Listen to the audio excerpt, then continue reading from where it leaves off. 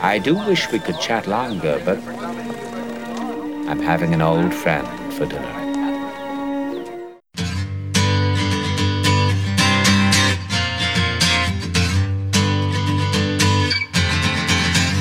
Welcome to another episode of Criterion on the Couch, a podcast from two amateur film buffs as they make their way through the vast Criterion collection one title at a time, all from the comfort of the couch.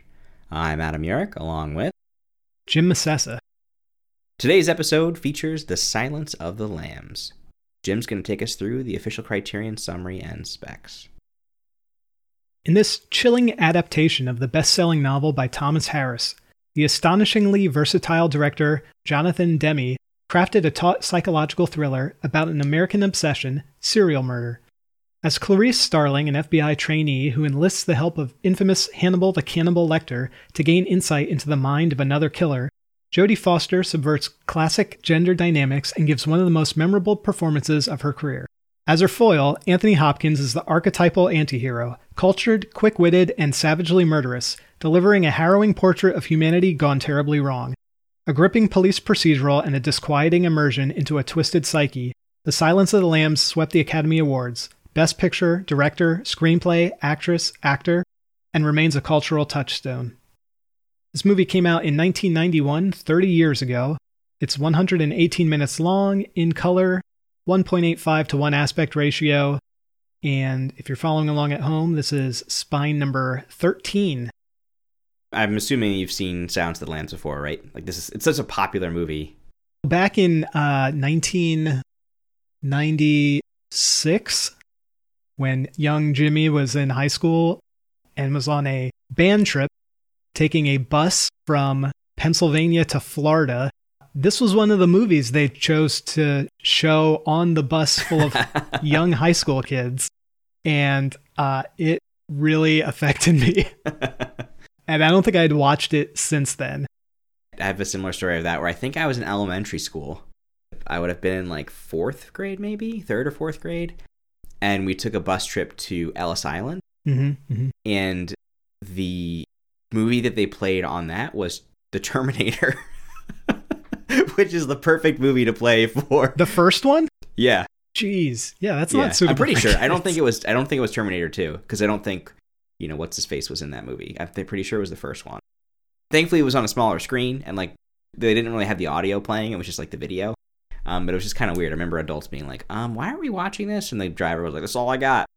So he just wouldn't turn it off. But yeah, I mean, this movie, I don't remember the first. I mean, I wish I remembered more the first time I saw movies. I probably saw clips of it on TV. Definitely one of my favorite movies of all time. Really? Yeah, I mean, it's such a good. I don't consider this movie a horror film. It's definitely a thriller. Yeah. And I'm not a big like horror film fan. They're not movies that I would normally pick up and watch. But I do like thrillers. As this movie, Manhunter, which is I think that was 88, 86. The movie Manhunter with William Peterson and Brian Cox, which is based on the novel Red Dragon, which is the sequel, the original, I think it's prequel, the prequel to Silence of the Lambs, yeah. And Brian Cox plays Hannibal Lecter, and then William Peterson plays Will Graham, and that movie was remade as Red Dragon in the early 2000s, I think, with Edward Norton playing Will Graham and Anthony Hopkins reprising his role as Hannibal Lecter. Yeah, I saw that one. I did not see the third movie, Hannibal. Yeah. I've seen Hannibal. It's not very good. That one's tough because you have, what's her name? Julianne Moore playing Clarice, which was kind of like, I mean, Jodie Foster, she won an Oscar for this performance. It's really hard to come in and play the same character that somebody won an Oscar for and get. Oh, is she playing the same character? Yeah, she's Clarice Starling in Hannibal. Yeah. Yeah, that's weird. And Red Dragon, I thought Red Dragon was good. I don't think it's as good as Manhunter, but I thought it was a good movie. But yeah, those types of movies are, I'm always a big fan of a good psychological thriller. And this one is definitely at the top. I think, too, because it's so, and we'll get into a lot of this stuff, but there's so many cool cinematography and like techniques that they use from like, a directing standpoint, just like camera choices. Mm-hmm. We'll get into talking about like the characters looking right into the lens of the camera. You have one of the greatest all-time performances in a movie, and the character is only in less than a quarter of the film. There's only one other actor, I think, I don't remember what the movie is, but there's only one other actor who had less screen time than him and won an Academy Award for Best Actor. Oh, wow. He's only in for like 14 minutes total of the movie. He's not the main character of the movie, but he's the most memorable character.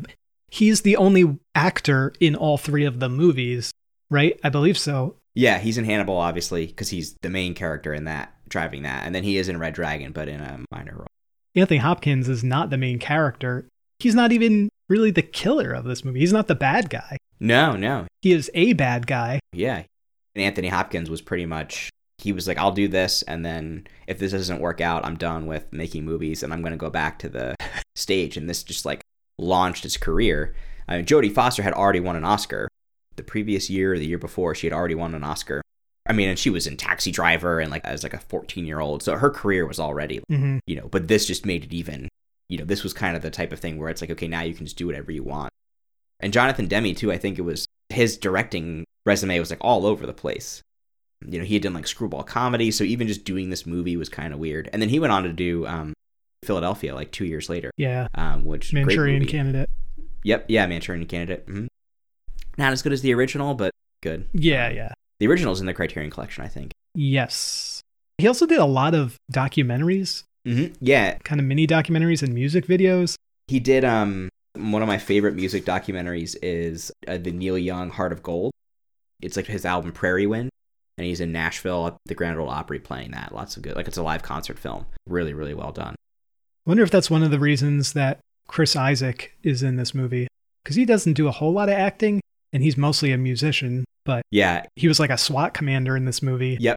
So I watched the film with the commentary. So the commentary was Jonathan Demme, Jodie Foster, Anthony Hopkins, Ted Talley, who wrote the screenplay. Like you said, won an Academy Award for that. And then I think it was John Douglas, who was the FBI agent that was part of the behavioral sciences unit. He is the character that Jack Crawford's based on, Scott Glenn's character. Oh, okay. They weren't in the same room. It was separate commentary, and they would just kind of splice him back in. Mm-hmm. Jonathan Demme talked about throughout the film, there's parts where he's like, oh, yeah, that's my buddy who does this, or like, oh, that's my buddy who does that, or like, I like this guy. So, and Chris Isaak was one of those people. He had like a bunch of, this guy's like my friend from Chicago who was like a radio DJ, and he just loves movies, so I put him in all my films. And he's just like and he's like the EMT, or like Ted Talley as a cameo as one of the SWAT guys too. It seems to be like he puts his friends in like little tiny cameo. Yeah. I have a note, and that probably explains it, where I wrote down a lot of the secondary cast, some of the police officers or the family of victims, not the best acting. It seemed like some of them may not really have acted before, and I feel like that explains it. Yeah, I mean, you have some pretty powerful performances and powerful actors like really driving the stories. Yeah. I mean, even Ted Levine, like, I used to watch the TV show Monk, which he plays the captain in that. So it's like, which is kind of funny because I mean, his voice is so unique. But he was in so he was in Heat as like a detective, and his voice has that unique. Like it's hard to, once you see him as Buffalo Bill, and it's hard to like separate him from that. But it's kind of, and even again, another really good performance. Like all the main characters just like knocked it out of the park. I think that's one of the things that makes it so good and go back to watch. It's just like an acting masterclass. Yeah, the guy who plays the Dr. Frederick Chilton. Yeah. Anthony Heald, I think is his name. Mm-hmm. He's got that real distinct face. Yes, yeah. He always plays like a jerk in everything I've ever seen him in. Yeah, and the minute he came on, I'm like, oh, geez, it's that guy. Yeah, and he plays that to like a T. He's so irritating and evil. I think his first line, he's talking to Clarice, and he says, You know, we get a lot of detectives here, but I must say I can't ever remember one as attractive. Oh, yeah. Just like hitting on her. Yeah, there was definitely a lot of those moments where you're just like, ugh.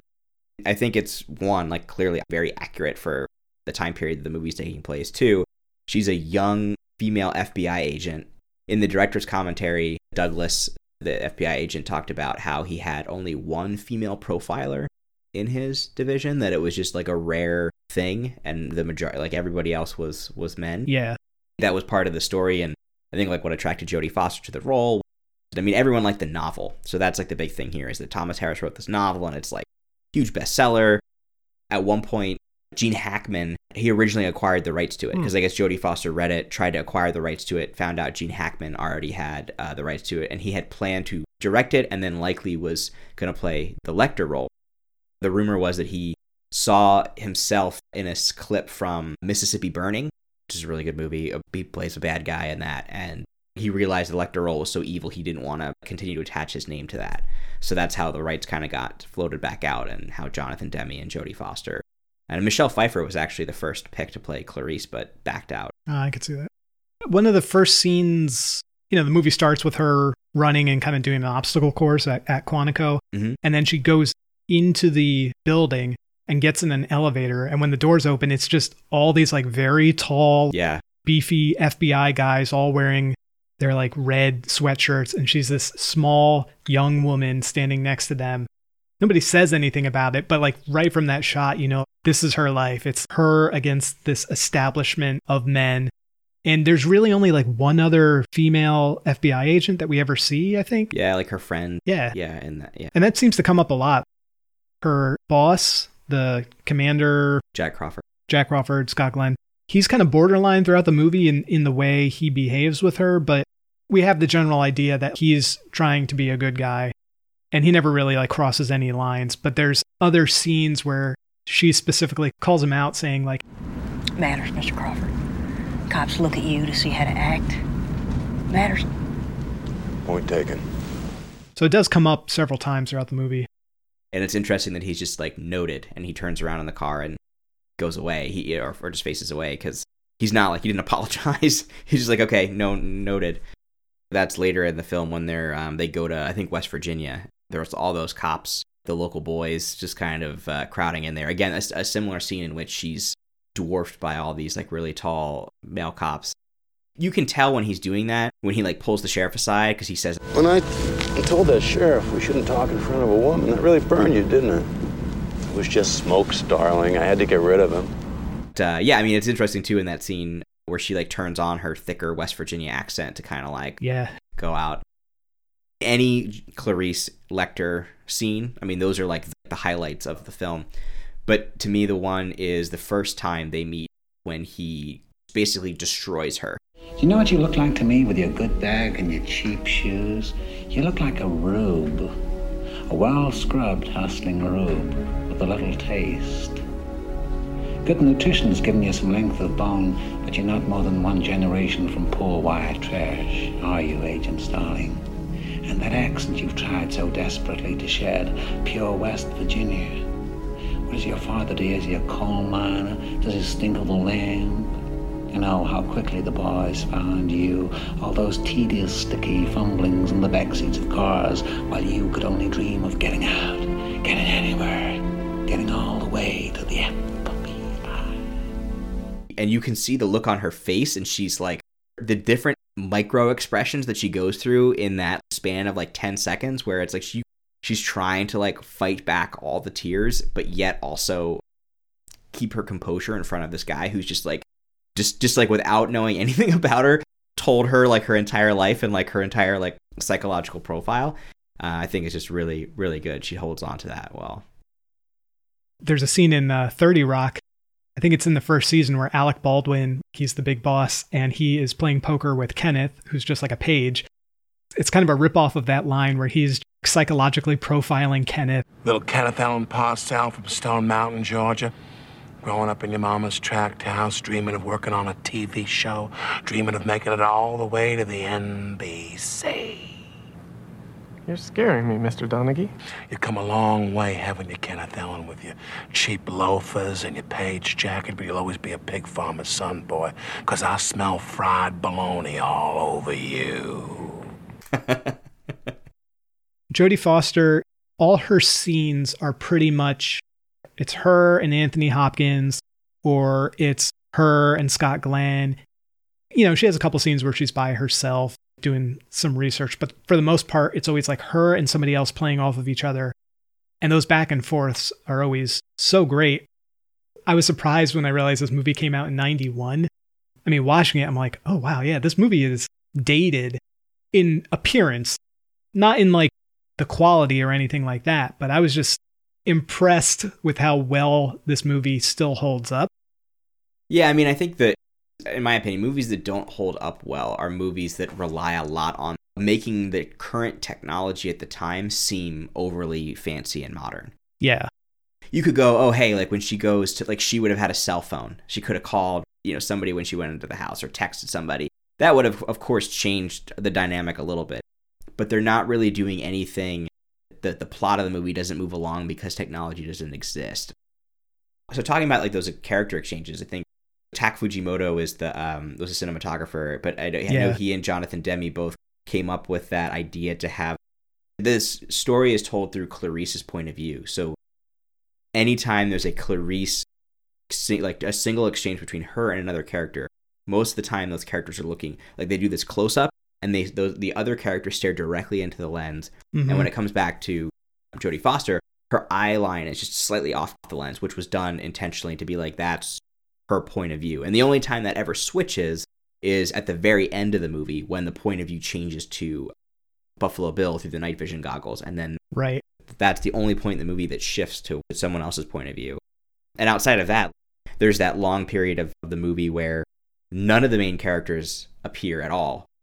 The scene where Hannibal Lecter is in the cage, and then there's that long time where like he's missing, and it's like 5 minutes of the movie where there's Anthony Hopkins is laying on the ground with the other guy's face on top of his head, but you don't know that at the time. Another parody from pop culture, The Office. Oh, yeah. Where Dwight like stabs the CPR dummy and then wears its face. Are you okay? Oh my God. Clarice. Oh my God. Can you tell me why you had to cut the face off the dummy? I didn't think it was very realistic in the movie, and it turns out it's pretty realistic. Yeah, that's a good that's one of the best episodes of The Office. You were talking about those scenes where it's kind of her face and somebody else's face, those close-ups, and it's her point of view. One of those scenes that jumped out at me the most was when she's talking to Lecter through the glass. We're looking at her face, which is slightly off-center, and then for us, it's like to her left, I guess it's actually her right, you see the reflection of Anthony Hopkins' face in the glass. So you're watching her talk to him, but you can still see him without having to do a shot where you have them on opposite sides of the screen. You still have them both on the same visual side as the audience. It looked almost too sharp, like maybe that was added in post. They weren't actually filming his reflection. They filmed him maybe separate and then just superimposed him on there. But either way, as like a composed shot, I feel like it's creepy because he kind of looks like he's almost behind her and he's like a little faint.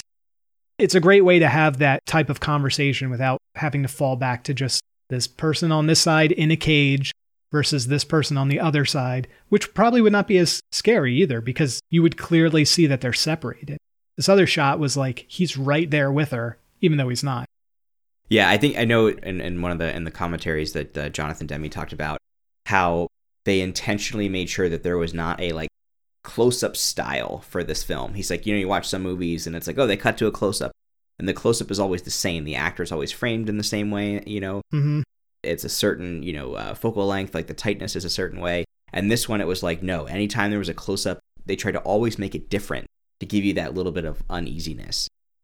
There's the one scene later in the movie where it like really gets really, really tight on Hannibal Lecter's face, and his head's like tilted down, and it's like the whole frame is just his face talking. And yeah, I mean, anytime he's in there, it's super creepy. Yeah. I think one of the best shots in the whole movie is that when Clarice enters and meets Dr. Lecter for the first time, and the camera pans into his cell, and he's just standing there in the middle, like perfectly still, and he's staring right into the camera lens. Mm-hmm. Silence of the Lambs, of course, has one of the most misquoted lines. The famous thing is that he, people say, oh, like, hello, Clarice. But he actually never says that in the movie at all. He says, like, good evening, Clarice. But he never actually says, hello, Clarice.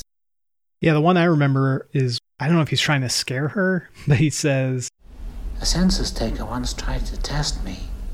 I ate his liver with some fava beans and a nice Chianti. Yeah, that's definitely one of the best. I know that in the commentary, Anthony Hopkins talked about where he just did the sound. He thought it was from a Bela Lugosi Dracula film. Ah. He went back later and found that actually never happened in any of those movies. And he just like must have been something in his subconscious that he did it. Because I guess he did it too, and Jonathan Demme wasn't expecting it. Originally was just kind of like, I don't know if I want to keep that or not, but it's become so iconic. Yeah, I don't know if Jodie Foster was expecting it either, because she kind of jumps. It looks so realistic, like when he does that sound, and she like kind of like jumped back from it. Yeah, well, it's interesting too, because both actors talked about how it was difficult, that they actually didn't spend a lot of time together filming because of the way, they shot the movie with these tight close-ups and you looking right into the lens. That would mean you would have a 35 millimeter camera with a huge matte box on it sitting right in front of your face. In interviews, they talked about how they didn't even really see each other because they weren't looking at each other. They were looking at the camera lens or a mark slightly off the focal length of the lens. Right. The famous story, too, is that they both were scared of each other. So Anthony Hopkins was like, this is Jodie Foster, like she's won an Oscar. I'm just this no-name British actor. He had done minor films and like he wasn't well known in the US. He was about to give up his film career before this movie. And Jodie Foster was like Taxi Driver, and she had just won the Oscar. And Jodie Foster was just scared of, like, from the first like table read, was just terrified of him. He based Hannibal Lecter's like personality and voice partly on Hal from 2001: A Space Odyssey. The robot that's like, I'm sorry, Dave. I'm afraid I can't do that. He is very like even-toned most of the time.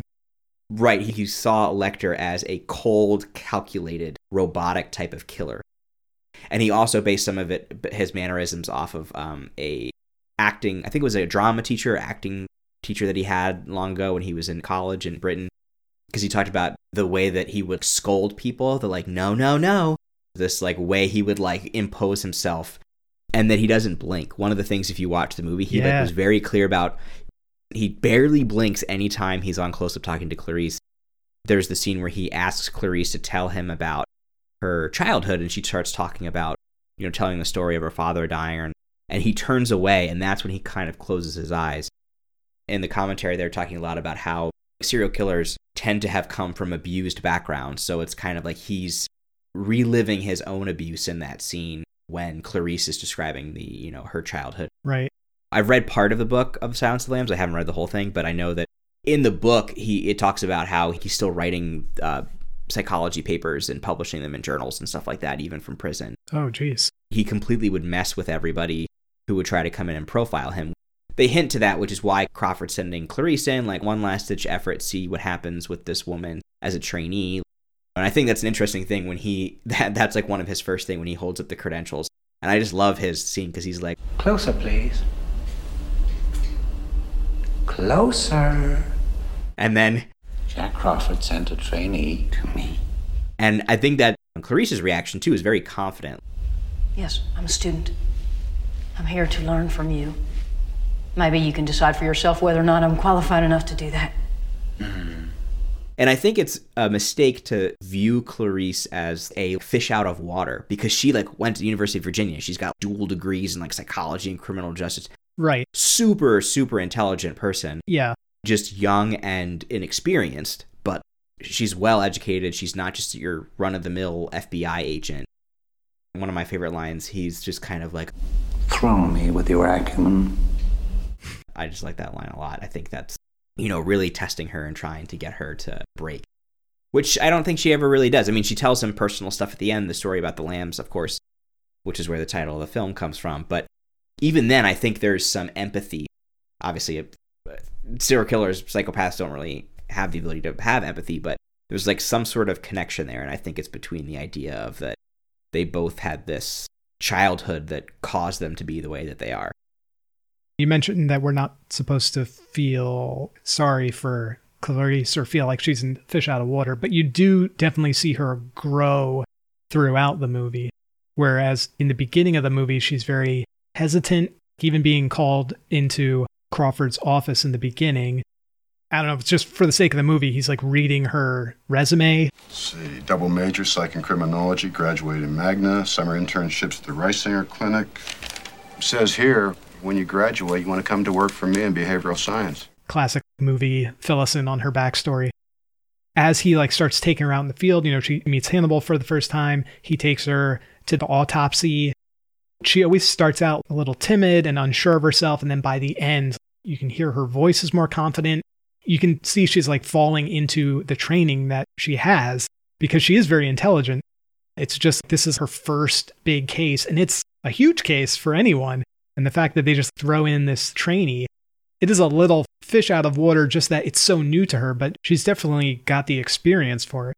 And then by the end, her final showdown with Buffalo Bill, she catches on to him pretty quick from coming in the door. She realizes who he is, but she still hesitates a little. Like she pulls her gun on him and then he staggers out of the room. She had a chance there. She had a couple seconds where she could have shot. She didn't. And then that leads to the chase through the house, the night vision, all of that.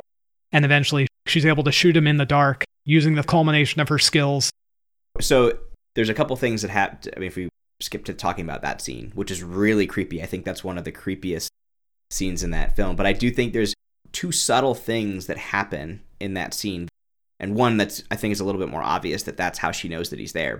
He does put his hand very close to her face. So you have to imagine, too, that she could either hear him or smell him. Yeah. And then he cocks his pistol, right, which is audible. And that's when she turns around and fires her gun. So that was like his mistake by cocking the pistol, which, reading through IMDb, I guess somebody figured out what kind of gun that was. And you don't actually have to cock the pistol to fire it. He could have just pulled the trigger. But whatever. It's movie magic. Well, the other problem with that scene, I guess you kind of had to do this back then, especially on film like that. But they keep cutting from looking at her through night vision, and then they show us, the audience, Buffalo Bill's face wearing the night vision. He's lit in a way that you see like the top of his head and kind of his chin, but the lighting blacks out his face to keep it dark and creepy. Yeah. But to us, it's very obvious he's standing right there because we can see him, but she can't. Right. I feel like nowadays with digital and like better lighting, yeah, you would have a very, very dark shot there. A lot of times they'll use real natural light there. They won't even have extra lights, but you can't really do that with old film like that. No, yeah, that's a really good point. I think that's like been the big advantage to digital cinematography, is the ability to shoot in really, really low light. Yeah. I had heard that too, that the way that they were shooting and the stock that they were using and the lenses that they were using, the actors couldn't even move an inch off of their mark because they'd go out of focus. So it was like everything was like really well rehearsed and like not really much improvised in terms of movements and things like that, because it would have messed up the focus of the film. You know, you talked before about when they move Hannibal to that cell within the room where he's kind of by himself, his escape. When the police officers come in and find the other dead officers, that's a very visually striking shot. Oh, yeah. He's like an angel and he's been like gutted, and yeah. From a cinematography point of view, to me, that's an iconic shot from this movie, but it also seemed very unrealistic. There's a lot of light rays that you can see because there's particles in the air, but we never see that kind of lighting or that kind of atmosphere until he does this. Yeah, I didn't really understand where he was, and that like seemed like a very big ballroom, or it had like a stage platform. My thought was that there's like stage lighting above there, and maybe he, being the theatrical person that he was, like... I think it's a courthouse. Is it a courthouse? I think is that the Shelby County Courthouse? Is that what it was? I just don't understand what that room is. It's super open, there's no seats in it, and there's a platform in the middle that clearly is permanently there. Yeah. I didn't know if there was lighting above there, and who knows. If he turned lights off to make it darker so it was harder to see the fact that he was the one like wearing the guy's face. Not only does he string up the guard that way, but he creates this lighting and atmosphere to make it look dramatic, because that's not how the lighting was, which is insane if we're supposed to believe that not only did he do this, but instead of running away and hiding right away, he went through the trouble of making it look dramatic so that when he was found, it would be more intense to those finding it. Exactly, yeah. And they're paying way more attention to that than they are to the cop lying on the ground, who is really him. So that way he was able to kind of hide and do all that. The other creepy thing about that scene, right before that, when he's still in his cell attacking the officers, just afterwards, there's a shot of him where he's listening to music and he looks up and you can see the blood on his chin. But you can also see in the beginning of that shot, they show his food that they had brought to him, which is how he escaped, is on the floor, eaten. Mm-hmm. So not only did he attack the officers and mutilate them, he then sat down and ate his dinner before he did all this other stuff. Yeah. Again, I was just thinking, like, why wouldn't you just run? You're free at that point. The longer you stay there, the more likely you are to get caught. It just like emphasizes that he's not sane. No. I mean, he's very arrogant and confident in his ability to do what he needs to do. I think like the minor thing that's in there is that they were like restricting, no one was ever going to go up into the 4th floor until they had to move him again. Yeah, that's true. And the assumption was those 2 cops weren't going to interact with him that much. Yeah. So that's probably why, like, because it's not until they hear the gunshot, which he fires on purpose to get everything started. Hmm. Who knows how much time had passed? He could have been up there for hours doing that. Yeah, I mean, definitely a super, super striking scene. Definitely one of the most iconic scenes in the film. A lot of the other iconic scenes, I think, come in from Buffalo Bill's actual like hideout. The actress who played Catherine, who's like the last girl to be kidnapped, that's a part that could have been very overlooked. You could have really had anybody play that, and it didn't need to be well done because she doesn't really have a lot of lines, but I feel like it was kind of refreshing to see. She's definitely scared of her situation, but she's also angry and doing her best to fight back and get out of there. Yeah. She's helpless because what she tries is not necessarily working, but she does so much clever things. She's yelling at him in anger, not just like, help me. She's like, now you give me a telephone and lower it down here now! Even to Clarice at the end, I think that's what makes that character really interesting is Clarice comes in and she's like, Catherine Martin? Yes! FBI! You're safe! Safe shit, get me out of here! Just the fact that she's not like, oh, thank you. She's just like very much like, no. Like this is, very angry, which I think really showed, like, I think it was like a good way to portray that character. Yeah. She's going to actively take her rescue in her own hands, which she does by getting the dog. And I think we could talk about the character Buffalo Bill for a lot too. There was no serial killer Buffalo Bill, so he's not based exactly off of just one serial killer. From listening to the commentary, Agent Douglas said that he's based on 3 serial killers. Ted Bundy, probably the most famous or infamous serial killer of the 3 that he's based on. But the aspect of Ted Bundy was that he went after young women and that he would have a cast on. And Buffalo Bill has the sofa and the van, and Ted Bundy had books. So he would wait for the victim and he would drop his books and they'd help him and he'd get him into the van. Oh, geez. The other one was Ed Gein, who was someone who used to skin his victims and like wear their skin, make masks and stuff with their faces. And then the other one was Gary Heidnik, who trapped women in a pit. Oh. Douglas goes into some really horrific things he did, which I'm not going to get into because it's really not necessary. What was interesting too was that the Agent Douglas talks about meeting Scott Glenn for the first time, and he talks about how Glenn was like, I'm against the death penalty, and he was like, yeah, he's like super liberal, and he just really annoyed me. He's like, we talked a lot, and I gave him some things, and I decided to play him a tape of these 2 serial killers who would kidnap and torture teenage girls. They started at 13, and they would do one for every year, like 13, 14, 15, 16. They themselves taped the audio of them basically torturing and murdering these young women. He's like, so I played the tape for him because he's like, if you were me, because Jack Crawford's based on this character, he's like, right. This is what it's like to be in this job. This is what these killers do. And he said he played 1 minute of the tape before Scott Glenn made him shut it off because he was just in tears. And Scott Glenn once said that he listened to that and it took him years to get over having listened to that audio tape because it was the worst thing he's ever heard in his entire life. And that really had him think around, one, how horrible these killers are. Because I think Agent Douglas on the commentary talks a lot about how, he's like, this is the type of movie that, we get to the ending that the people in the prison would be cheering because the guy got away, and he's like, to me, it's unfortunate that Hannibal Lecter became such a popular character and that people almost are kind of rooting for him because he's like, these people are horrible. Yeah. He's like, that's the only downside to this movie is that, it does portray it a little bit, but these are people who, they have no empathy. They're just cold-blooded killers. Yeah. What's interesting in the Buffalo Bill character is that, so there's the scene, the first real scene where you see him with the pit. He lowers the lotion down, and there's the famous line. It rubs the lotion on its skin or else it gets the hose again. Which is made fun of a lot in different movies and TV shows. But also important that he refers to Catherine as an it. He does not. Yeah. And our user name obviously probably doesn't know what her name is. But what's interesting in that scene, if you watch Ted Levine's face, is that he and the actress that played Catherine became good friends. And the take that ended up in the movie, Taylor Devine was so affected by her screaming and crying in the scene that you can see his lip quiver and he turns his head away because he's about to cry. Yeah. And that was not actually like, it ended up in the film, but and then that's when he kind of like yells at her and then she's screaming. And of course he does his weird like, and yells back at her. That whole scene, I watched the TV series You're the Worst, and in one of the seasons they go to a haunted house. And in the haunted house, there's recreations of famous horror movies, and somebody is dressed up as Buffalo Bill. And in the haunted house, he kidnaps one of the main characters of the show and like puts her in a well in the haunted house. It's all played for laughs. She's kind of screaming exactly like Catherine in the movie, but by the end, the Buffalo Bill character is helping her talk through her life situations, and he's recommending like TED Talks.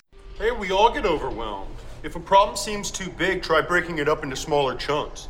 It's called chunking. There's a really great TED Talk about it. It's pretty funny, but that's the only time I've ever seen that scene done for laughs. I mean, to your point, like that scene where she's crying and then like you can tell it's affecting him and then he starts screaming.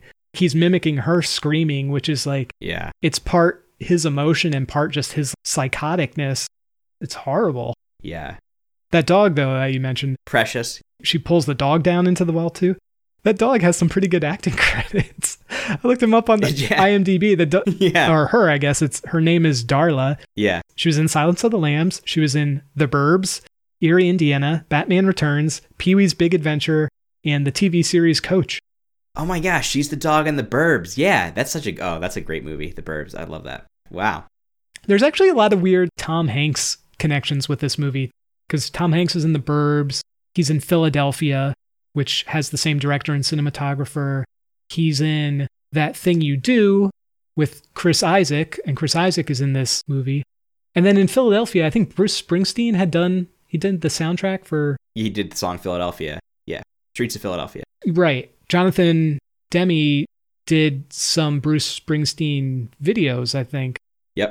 I don't know, there's a lot of weird connections with this movie. When I was looking through IMDb earlier, it seems like a lot of the actors have been in some of the, like Monk, a lot of them were in Monk. Yep. There was a lot in Banshee, which was not a great series. I forget what that was on, like Showtime or Cinemax or Stars. Yeah, I don't think I ever saw that. One thing we should talk about too with Buffalo Bill that hasn't really held up well, and was always a big criticism of the film, especially from like LGBTQ groups, even at the time when the movie came out and it won the Oscars, was its treatment of transgender individuals. From listening to the commentary, from reading some articles, that was always one of Jonathan Demme's biggest regrets, was that he didn't, really address that in a way to say, yeah. There's a scene where both Clarice and Jack Crawford say like, oh, like, and they use the phrase or the term transsexualism, but they say like, hey, there's no evidence of that, of being transgender or anything relating to violence. And in fact, it's the opposite. Jonathan Demme talked about how he's not really transgender. He's not bisexual. He's like a confused individual who doesn't know what he wants to be those things, but actually isn't. Yeah, and I think Hannibal says that to Clarice at one point. Billy is not a real transsexual, but he thinks he is. He tries to be. He's tried to be a lot of things, I expect. Yes, yeah. That's when Clarice says, there's no correlation in the literature between transsexualism and violence. Transsexuals are very passive. And evidently there were other scenes that were cut from the film that helped reinforce that. But it has been a big criticism of the film that it associates basically not being straight is somehow tied to some other, that it's a mental disease or that it increases violence, which of course we know is not true. Right. I think it's worth mentioning that. I think that, especially the legacy of the film, isn't that. But I do think obviously people have always had some issues with the fact of the notoriety that it gets and that it doesn't do a good enough job of representing those groups. Yeah. What do you think of the audio and the music from this movie?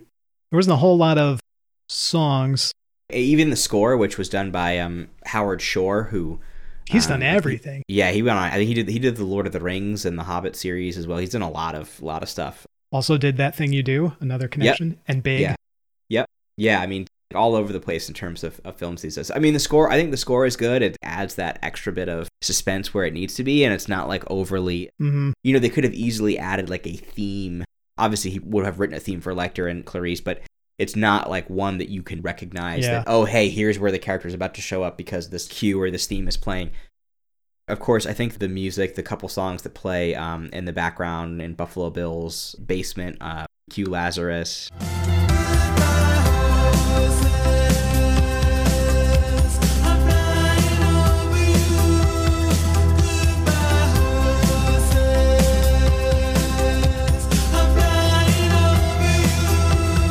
American Girl, the Tom Petty song, is she singing to in the car? Yeah, and then she had to die trying to.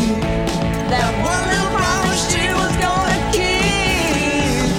Oh yeah, alright. Take it easy, baby. Make it last all night. She was an American girl. That was a little on the nose, like foreshadowing. Yeah, it was a little too much there. The majority of films have music in them, whether it's popular music or whether it's film score. A couple months ago, I watched No Country for Old Men again and had forgotten that there's no music in that movie at all. And there's a really great podcast that Roger Deakins and his wife James Deakin do called Team Deakins. And they did an episode with the sound designer of that movie. He's a sound designer, editor, mixer. His name is Skip Leavesay. And so it's a great episode. It's just from a couple weeks ago, actually. They interviewed him and he talked a lot about that, like what it's like to be a sound designer on a movie that has no music, because they normally have. So kind of an interesting episode to hear those people, talk about that aspect. But I think music can always overpower a film. And I think in this one, it adds just what it needs to. Yeah. And I think the song choices for Buffalo Bill were good in the sense that they're creepy and they're not over the top. They're not playing that only the audience hears them. There's a phrase for that, and I don't remember what it is, but the characters in the movie are hearing that music. So versus he's playing it loud on a stereo versus it be the songs that are playing in the background that just add that theme for us. Right. We talked a lot about different quotes. Obviously, Lecter, he's not in the movie so much, and there's so many good quotes that have lived on. I think about quid pro quo. Right. But also his part where he's like, tick tock, tick tock, tick tock, tick tock.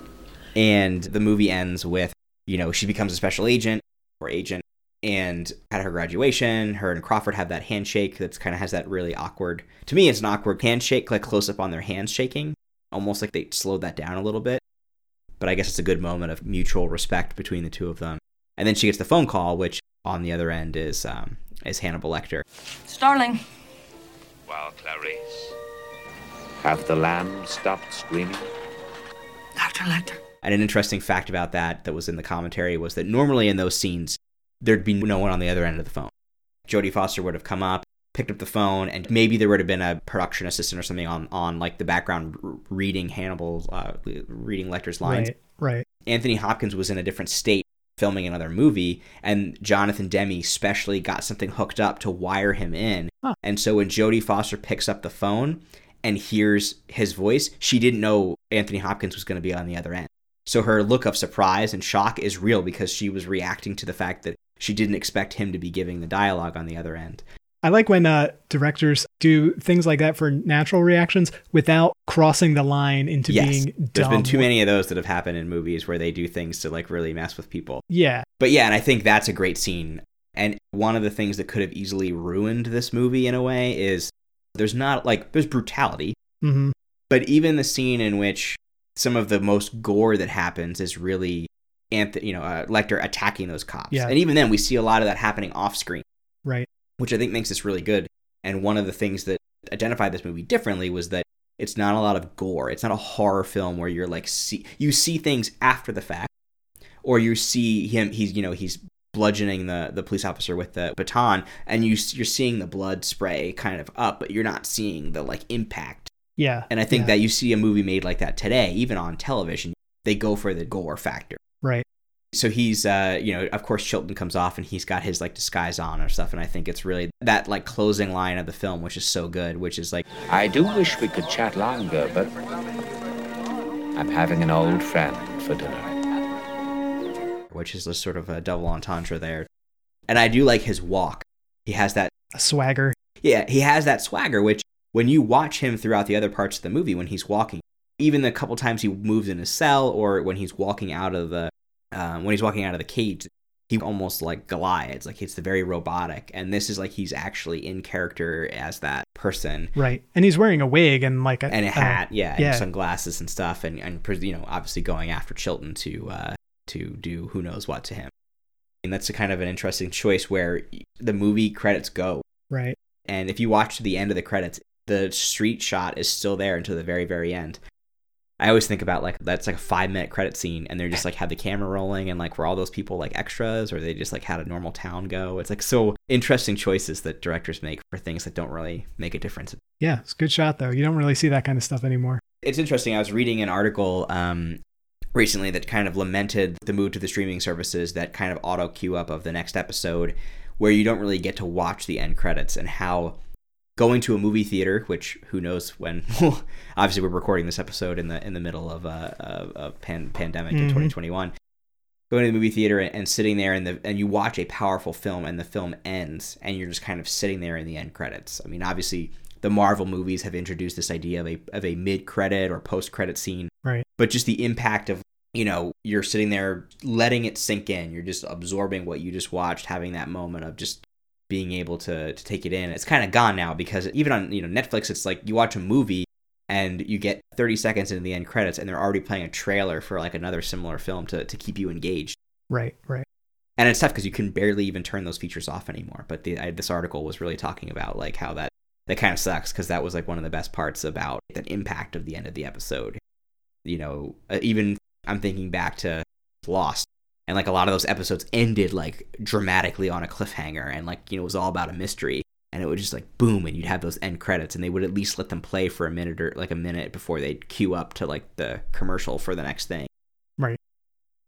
So overall, I mean, I think, again, like I said at the beginning, this is an all-time favorite movie. I mean, if I'm putting a top 10 list together, I really feel like I would put this on there.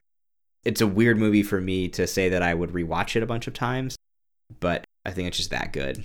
Yeah, I'm really glad we got to finally get this up, an episode on this up. Yeah, I don't think I would have ever rewatched this on my own.